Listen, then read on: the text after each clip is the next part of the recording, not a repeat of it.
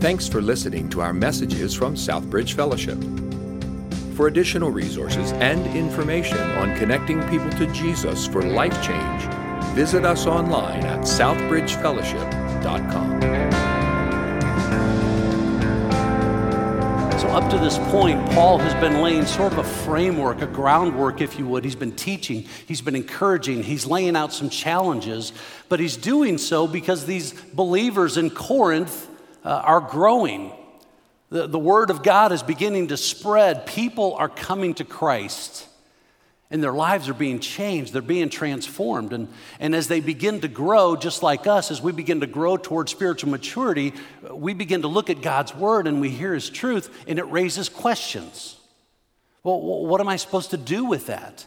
And so, in essence, now that this church in Corinth has written to Paul, and they've given him specific questions. So in chapter 7, as we begin this part of Paul's letter, he says in verse 1, "Now concerning the matters which you wrote." So Paul is now, after all this framework and encouragement and laying groundwork, now he says, let me deal specifically with some of the things that you wrote to me about. So just understand that as we dive into this, Paul is dealing with some very specific things that they asked him. It's like the parenting principle, right? Your kids come to you. If they ask you a little question, you give them a little answer. If they ask you a big question, you give them a big answer. If they ask you a specific question, you give them a specific answer. Paul is giving them some specific answers to the questions that they wrote. So I want to look at this passage from 3 pictures this morning. The first picture that I want us to see is a broken picture.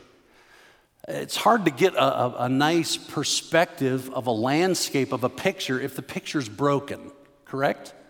Are you with me? You're still here, right? When you're looking at a picture and it's broken and the pieces aren't all there, you really don't get a good picture of it.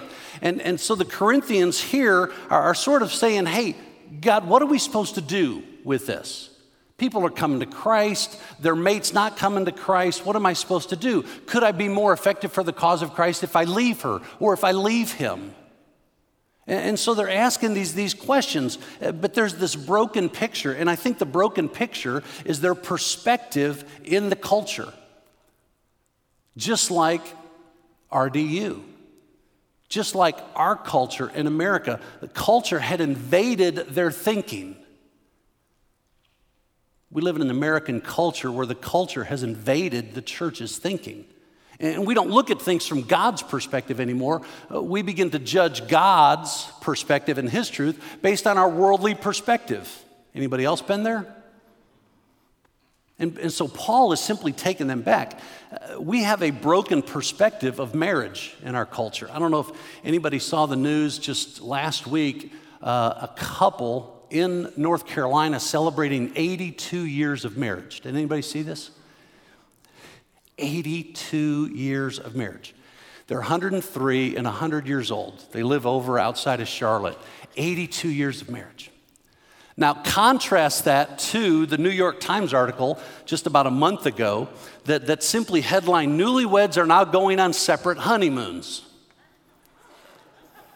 I know, right? The article begins with this: "The honeymoon is over. Apparently, couples are no longer celebrating their first days of wedded bliss watching sunsets in the Caribbean or sightseeing in Paris. Instead, according to New York Times, they're booking separate solo vacations or trendy unimoons." Are you kidding me? Now, I look at that. When I first read that, I thought, well, that's kind of crazy. But then I thought, you know what? For couples who have disbanded in a culture that has disbanded the truth of God's Word, who are cohabitating, who are living together before marriage, who are having sex outside of marriage, who have destroyed the foundation of God's Word, it makes perfect sense. Doesn't it? We've been living together. We're traveling together. So for our last big hoorah for our honeymoon, we're just going to go separate directions and have our last big fling. It's just sort of a broken idea of culture. So just like Corinth, our culture, RDU, which is why we've entitled this message series, Letters to RDU, some of the similar things are taking place here. There's this distorted view of what marriage and relationships should be. And really, the book of 1 Corinthians is really all about relationships. The Corinthians misunderstood what it was to have relationships with people. It's difficult for some of us just to understand what was taking place in Corinth. When we're accustomed to church life, when we're so accustomed to the Christian culture, it's hard to understand what this doctrine was doing to the Roman world. People were coming to Jesus, and so here, for every single person, regardless of their economic status or anything else, they were coming together on an equal basis. Rich and poor could fellowship together. Men and women could fellowship on an equal basis. The rich, the poor, the free, the slave. However, this new equality also brought great misunderstandings, because as they began to grow, it just was difficult for them to understand. And so relationships are the greatest place we see differences played out, isn't it? Relationships are hard. Somebody say it with me. Relationships are hard. Do you agree?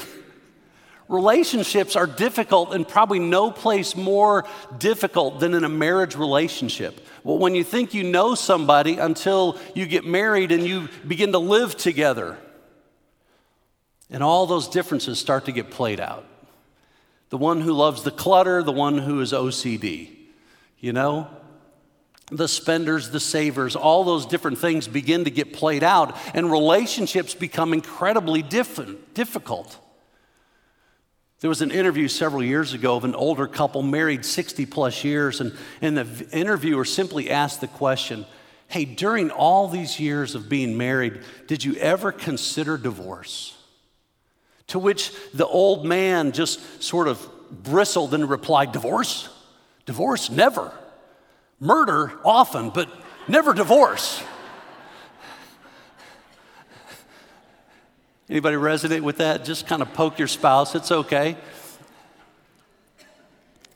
Hey, relationships are difficult. And so in this text, without denying the difficulty of our sinful, fallen nature and the idea that marriage should be this lifelong commitment, Paul also acknowledges the reality of sin, that sin has infested the world, and that even the healthiest of marriages have been tainted by the effects of sin.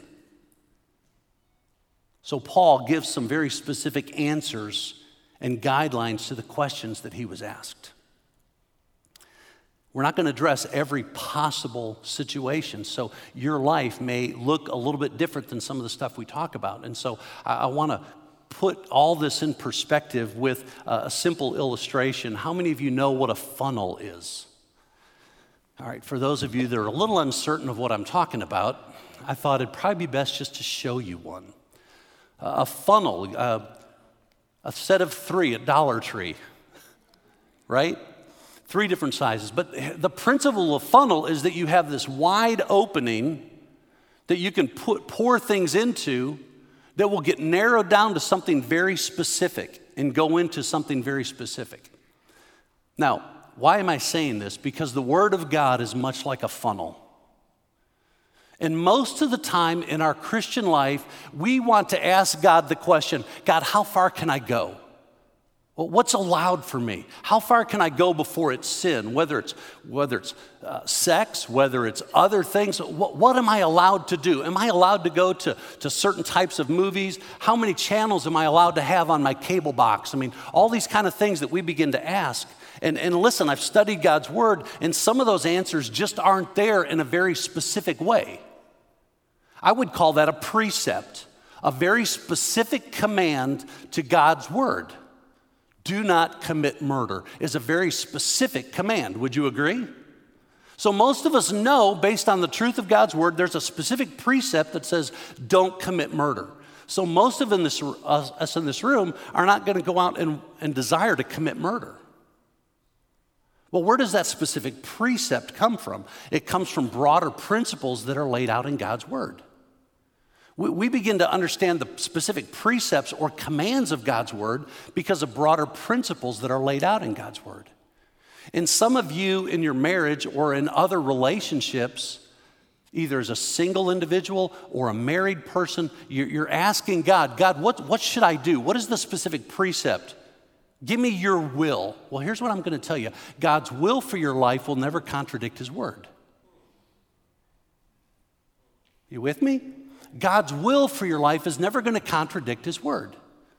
And in God's word, there's broad principles that are often played out in very specific precepts. But I've also discovered that every question in my life doesn't have a specific precept. I can't go to God's word and find the exact answer in one verse to the question that I have. So as we look at the text, this is what I want you to understand. All right? How far can I go? Well, sometimes we have to look at the broader principles.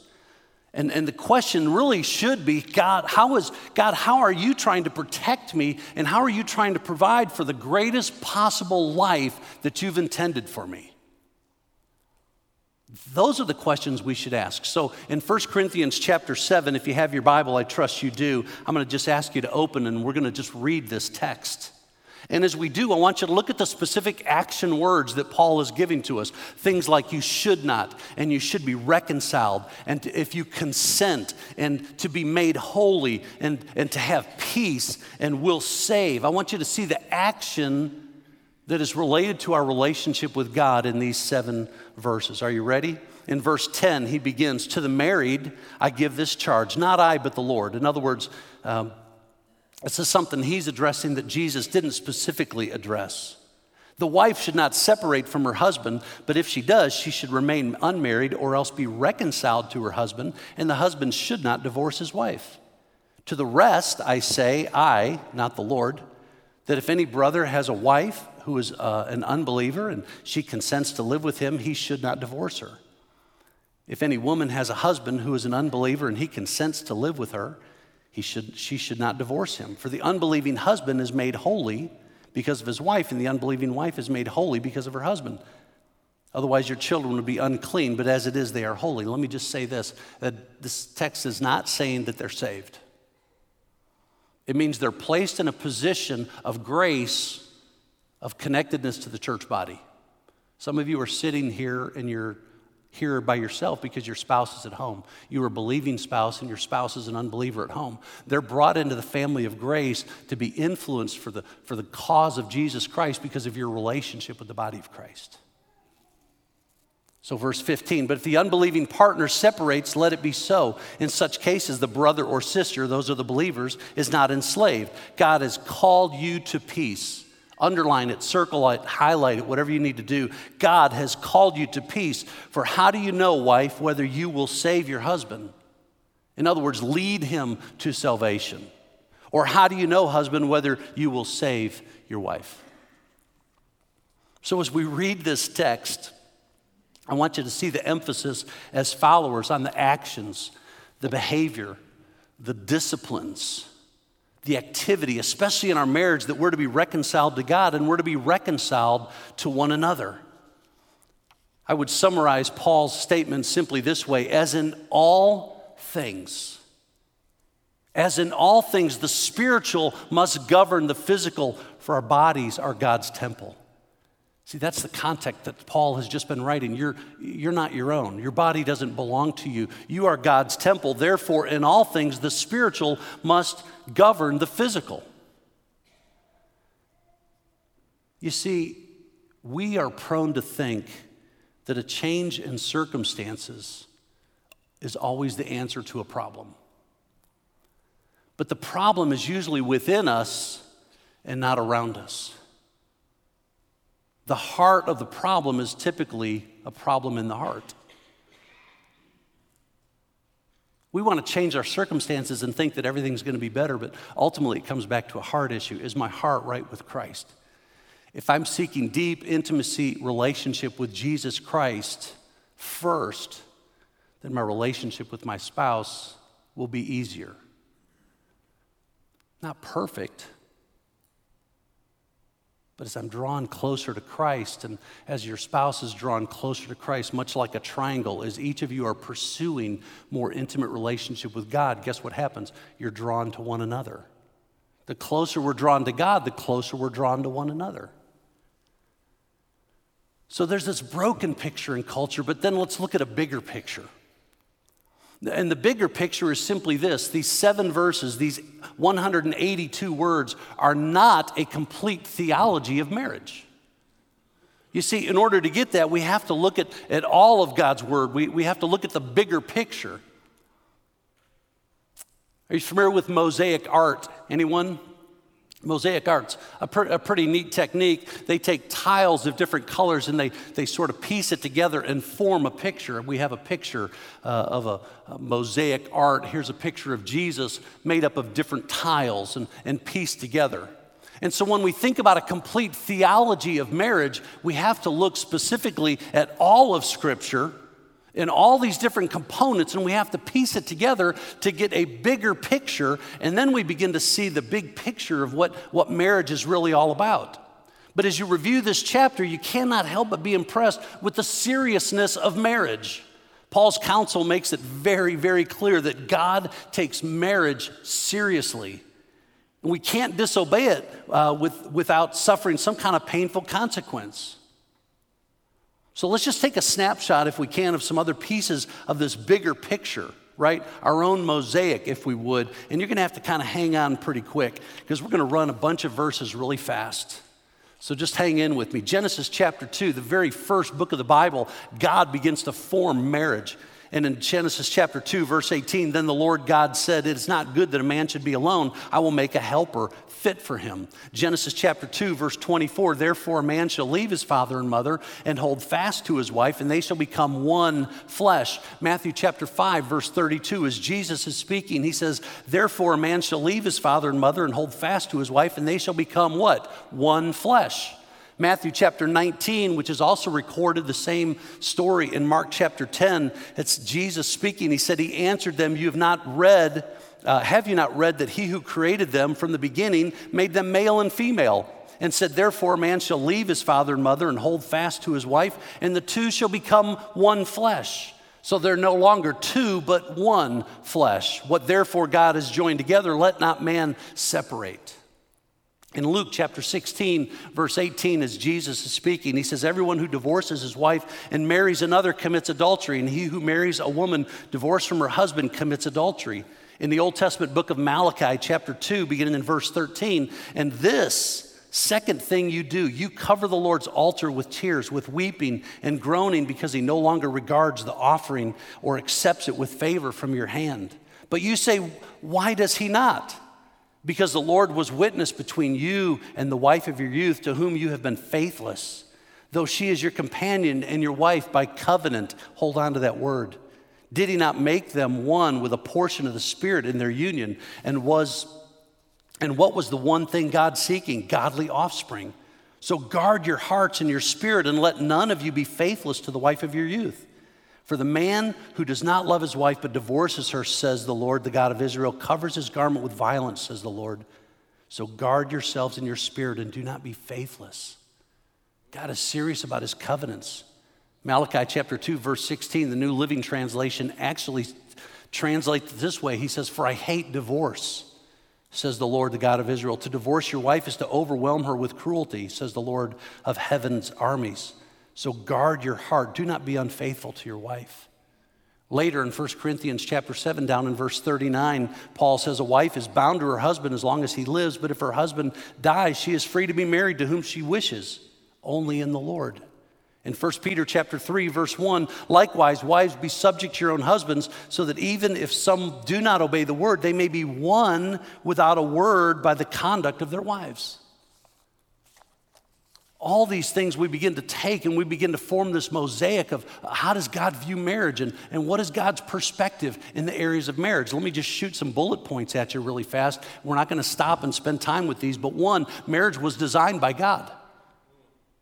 Marriage was the first institution created by God, even before the church. Think about that. How serious does God take marriage and family when it was the first institution he created? Marriage is a gift from God. Marriage is something God takes very seriously. Marriage is a committed partnership between a man and a woman. Marriage is a cooperative effort between equal partners. Marriage requires submission by both partners. You see, submitting to another person is a concept that's often very misunderstood in our culture. It doesn't mean that one becomes a doormat to the other, but in a marriage relationship, both husband and wife are both called to submit to one another and to Christ. See, marriage is a challenge to each partner. Marriage is a relationship in which both partners are servants. Marriage is a diversity of roles within a partnership of equals. Marriage is helping each partner grow. That's a lot of stuff, isn't it? So you can't just look at 1 Corinthians 7 in these few verses and think, oh, well, that's everything that God says about marriage. No, it's not. Nor is it everything that he says about our relationships with one another. So where do we go from here? Because see, in sharp contrast with our culture, I want to look at a biblical picture. We looked at a broken picture and there's a bigger picture, but now we have to see a biblical picture. That if we're really going to understand what God's word is saying, we have to look at this biblical picture. And in sharp contrast with our culture, the Bible teaches that the essence of marriage is a sacrificial commitment to the good of the other person. That means that love is more fundamentally in action than it is in emotion. Romans 5:8 says, but God demonstrates his own love for us even while we were still sinners. He died for us. Do you think that felt good? You think he was emotionally drawn to that? No. It was a difficult act, but the act of love said, no, it's more about my actions than it is my emotion. See, marriage is a deeply covenantal relationship because it has both strong vertical and horizontal relationships. God is our covenant keeper. Going all the way back to Adam, God established a covenant with Adam. He established a covenant with Abraham. He established a covenant with Moses. He established a covenant with David. He established a covenant with you and I through the person of Jesus Christ.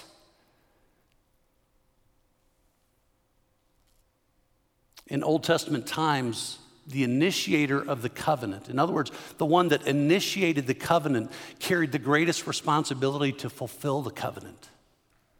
Husbands, if you initiated the covenant relationship with your wife, in other words, you were the one that invited her to be your wife.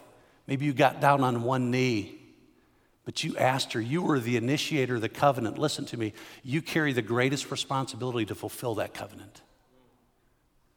Because God was the initiator of the covenant that he established with you and me, he carries the greatest responsibility to fulfill his covenant.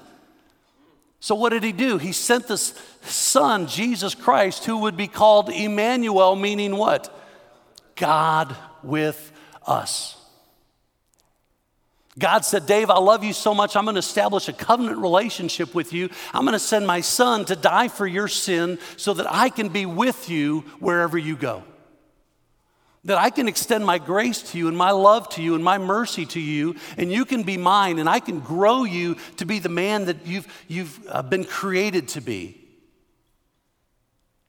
God is our covenant keeper. He is the one who says, I am he who will be there with you. See, that's God. He says, I'm the one who's going to be there with you. And you go, where is there? Wherever you go. Wherever you go, I go. Because I'm the one who's going to be there with you. See, I don't know what holds, in the future. I don't know what tomorrow looks like, or next week looks like, or next year looks like. But God does, and he says, Dave, I'm going to be there with you. Old Testament book of Ezekiel, I love this passage. God is speaking. He says, when I passed by you again and I saw you, behold, you were at the age for love. And I spread the corner of my garment over you. This is an intimate statement that he's making. And I covered your nakedness. Get this. I made my vow to you and I entered into a covenant with you, declares the Lord. And you became mine. I will be where you are because I'm establishing a covenant with you. I'm going to be where you are. So if I can, then we look at Ephesians chapter 5, Probably one of the most famous that we look at, we read in most weddings. I want to read these verses real quick, and I just want you to see the imagery of Jesus Christ, of God and his church, and the picture that he creates of marriage. You want to know how much God loves marriage? This is his favorite illustration in all of Scripture, is the picture of God's relationship to his church and a marriage. Listen, husbands, love your wives as Christ loved the church and gave himself up for her, that he might sanctify her, having cleansed her by the washing of water with the word, so that he might present the church to himself in splendor, without spot or wrinkle or any such thing, that she might be holy and without blemish. In the same way, husbands should love their wives as their own body. He who loves his wife loves himself. For no one ever hated his own body, but he nourishes and cherishes it. This verse is the only place in Scripture that I've ever found love actually defined. This verse tells us how you define love. We're going to get to it in 1 Corinthians 13 because that tells us what love looks like when it's lived out in human relationship. This verse defines love for us. Verse 30, because we are members of his body. Therefore, a man shall leave his father and mother and hold fast to his wife, and the two shall become one flesh. This mystery is profound, and I'm saying that it refers to Christ and his church. You see, we are made by God and for God. That's what Paul is driving home here in 1 Corinthians. We say something about Christ and the church by how we act. We say something about Christ and his church by how we live out a covenant relationship in marriage with our spouse. We say something about Christ and his church by how we keep our promises. And the covenant of marriage is not merely an act of will. It is itself grounded in the new covenant and the gospel. It is grounded in the person, nature, and character of Jesus Christ himself. So if I can, I want to go back to my illustration. We said there are very specific precepts. Thou shalt not lie. Thou shalt not bear false witness. Don't commit murder. Those are very specific precepts because there are broad principles, right? Don't commit murder because there's broad principles that we refer to as the sanctity of life. That God is the giver, the creator, the sustainer of all life. So therefore, it's played out in a very specific precept. So let me ask you a question. Where does that principle come from? You see, there are very specific precepts in God's word that are based on broader principles that are taught in Scripture. Now, hang on to this. Those broad principles are based on the person, nature, and character of God. You see, when God says don't commit murder, it's because there's broad principles called the sanctity of life. And we look at passages and in Psalms and all through Scripture, even back to Genesis 1:1, right? In the beginning, God, the word is Elohim. It literally means creator. In the beginning, God, the creator, created the heavens and the earth. He created man. He gave life. He is the giver, the sustainer of life. The person, nature, and character of God is life. What did Jesus say? I am the way, I am the truth, I am the life, and no man comes unto the Father but by me. He is the giver of eternal life. He's the giver of physical life. Therefore, there's a broad principles of the sanctity of life, but there's very specific precepts. Don't murder. Why? Because I, God, am the giver and the sustainer of all life. Every precept, every principle in all of Scripture is based on the person, nature, and character of Jesus Christ. Gosh, how does that affect my life? How does that affect my walk with Jesus Christ? How does it affect my relationship with everybody that I encounter, and especially and including my wife? Well, if we look at the word divorce or separate that Paul uses, the word is literally defined to forsake or to put away. See, to divorce your mate is to separate, to put away, to forsake them. Well, how does that match up with the nature and character of God?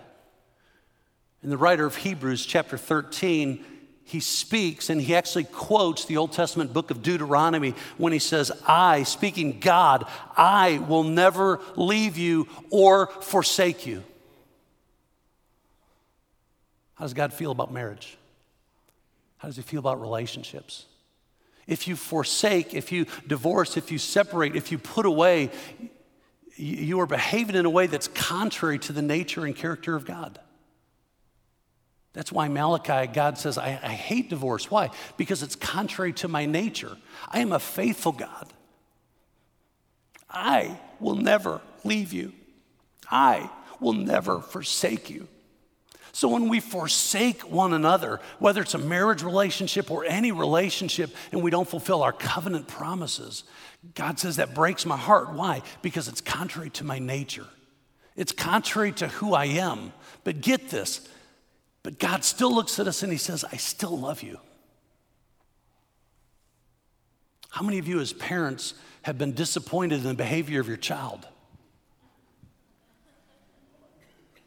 And I don't know to what extent they've disappointed you. Maybe you took them out of the will or something like that. But listen, we can't separate them from being our child. My 3 darling little sinners are wonderful. And I love them dearly. And they've done things that have been disappointing and discouraging. But they're still my children and I still love them. Listen, I don't know your life story. I know many. And God has done some incredible work of restoration in marriages and in homes and in people's lives. But some of us are sitting here and we've got baggage and we've got hurt. And you're looking at God's word going, God, I've blown it and I don't know how in the world you can love me. Listen, please hear me very clearly. God loves you. He loves you. He loves you more than you could ever imagine. And as we dive into this, it's so incredible because we are testifying about, by our perseverance and covenant keeping, something about Christ.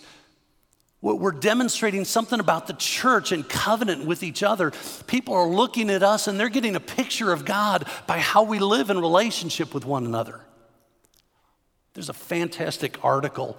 It actually came out in Christianity Today back in 1983, and I know some of you were not even born then. I get that. But this was a phenomenal article, and I may take it and kind of redraft it and post it to our Facebook group page or something, because it really is a phenomenal article. It was written by a guy named Lewis Smedes, and Lewis was a pastor. He was a professor of theology out at Fuller Seminary in California, and it's just a great article on making promises. It was called Controlling the Unpredictable, the Power of Promising. Listen to what Lewis said. I love this. He says, when I married my wife, I had hardly a smidgen of sense for what I was getting into with her. Amen? How could I know how much she would change over 25 years? How could I know how much I would change? My wife has lived with at least 5 different men since we were wed, and each of the 5 has been me.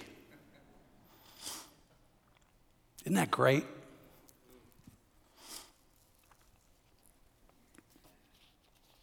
Can you relate with Lewis? We're not the same people we were a year ago or 5 years ago or 10 years ago or 20 years or 30 years ago. What I've seen God do in my wife's life and build in just incredible biblical conviction was I never even imagined that when I first met her. 30 years ago, she thought I was awesome, you know? In 30 years, I've proved that wrong, you know? Why? Because we change, we become different people, and yet we persevere together. We go through the process, and the thread that kept all 5 of those men together is a promise. A promise, a covenant relationship that said, I will be there for you. Wherever there is, I will be there for you. See, that's what God did with us. He says, I made an appointment with you in the future. I want to be your husband, and standing at the altar, we made a vow with one another. And in that moment, and I almost showed a picture of this, but it was just scary when I looked at it, our wedding picture. But when you're standing at the altar, you're making a commitment that says, I am the one who will be there with you. 30 years ago, we stood at an altar and we made a vow. I will. And we're saying that I am the one who will be there with you, wherever there is. And at that point, we had no idea that North Carolina existed. But today we're here saying, I'm the one who is here with you, and I'm the one who will be there with you, wherever there takes us. You see, salvation is that exact same picture. Hang on to this. Are you ready? When we come to the place we give our heart and life to Jesus Christ, sometimes we simply want to go, okay, God, here's all the bad stuff I've done in my past, and please forgive me of that. And God's saying, okay, that's step one of salvation, is confession of our past and our sin. That's who we are. But see, salvation is giving our future to Christ. In covenant relationship, he says, I am the one who established the covenant with you. I initiated the covenant. I carry the greatest responsibility to fulfill it. Therefore, I am the one who will be there with you. So when I gave my life to Christ, God said, great, I understand that you're a sinner and I died for that sin and I forgive you, but Dave, I am the one who will be there with you. And salvation is not just giving God our past, it's giving him our future. It's saying, I will walk with you, God, and I will follow you, and wherever we go, I know that you will be there with me. That's a covenant. And through the ups and the downs and the highs, the lows and the good and the bad, in sickness and in health, for better or for worse, for rich or for poorer, I am the one who will be there with you.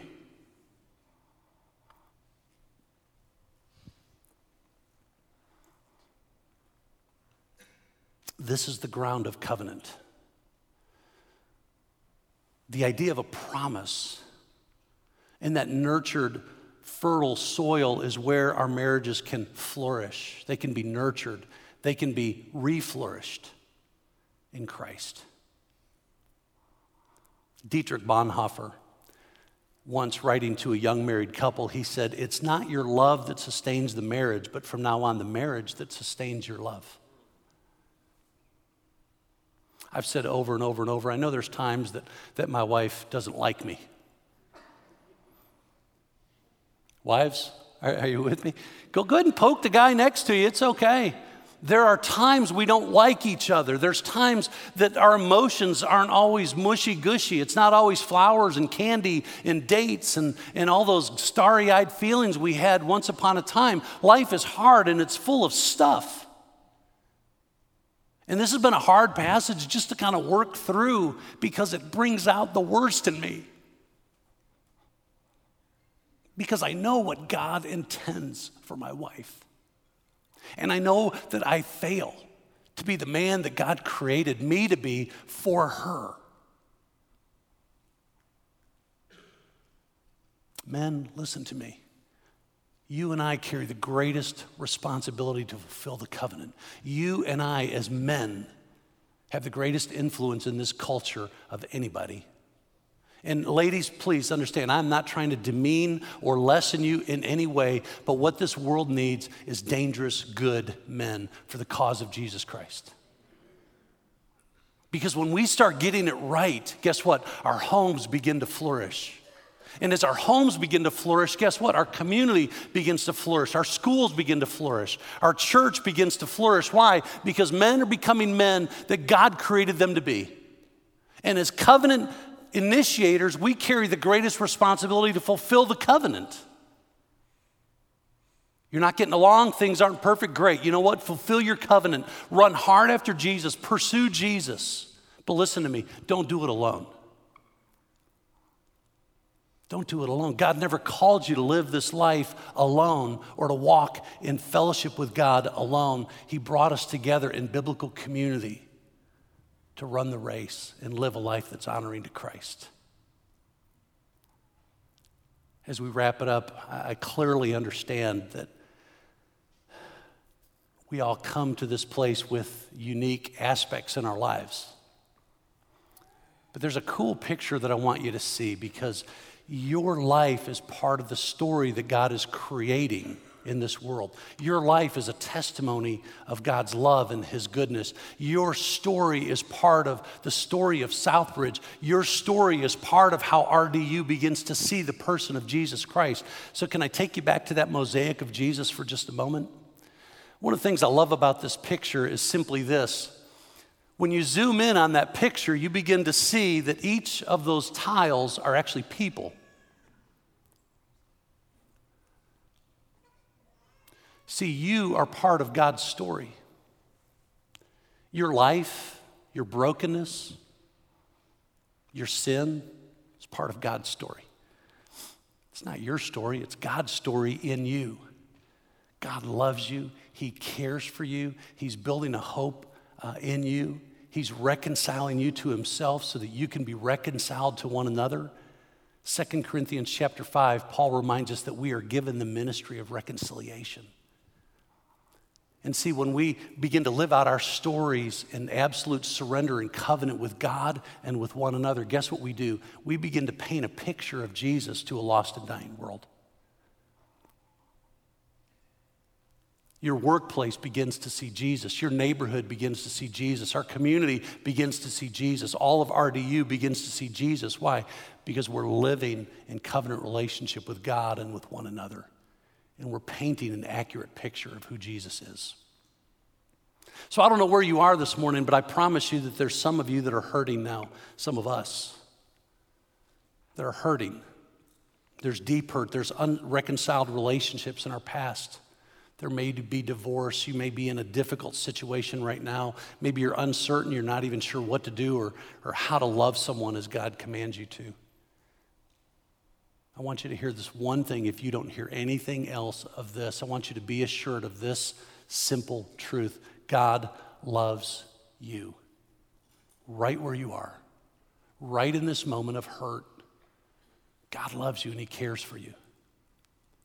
And as a church family, we want to be here with you to begin to walk through. I'm not going to turn to the scripture and find one verse that's going to answer all of your life scenarios, but guess what? All of God's word creates these principles. We're going to point you back to the person, nature, and character of Jesus. We're going to help you walk through that journey. You might need to get connected in a small group and just find people that are going to love you and care for you. You might need to get matched up with one of our marriage mentoring couples who've been there. And we'll just kind of walk through a journey with you.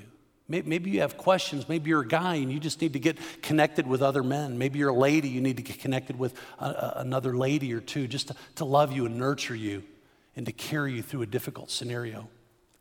Let me close with this quote. I love this from Dr. R.C. Sproul. He said, "I don't always feel his presence, but God's promises do not depend on my feelings. They rest completely upon his integrity."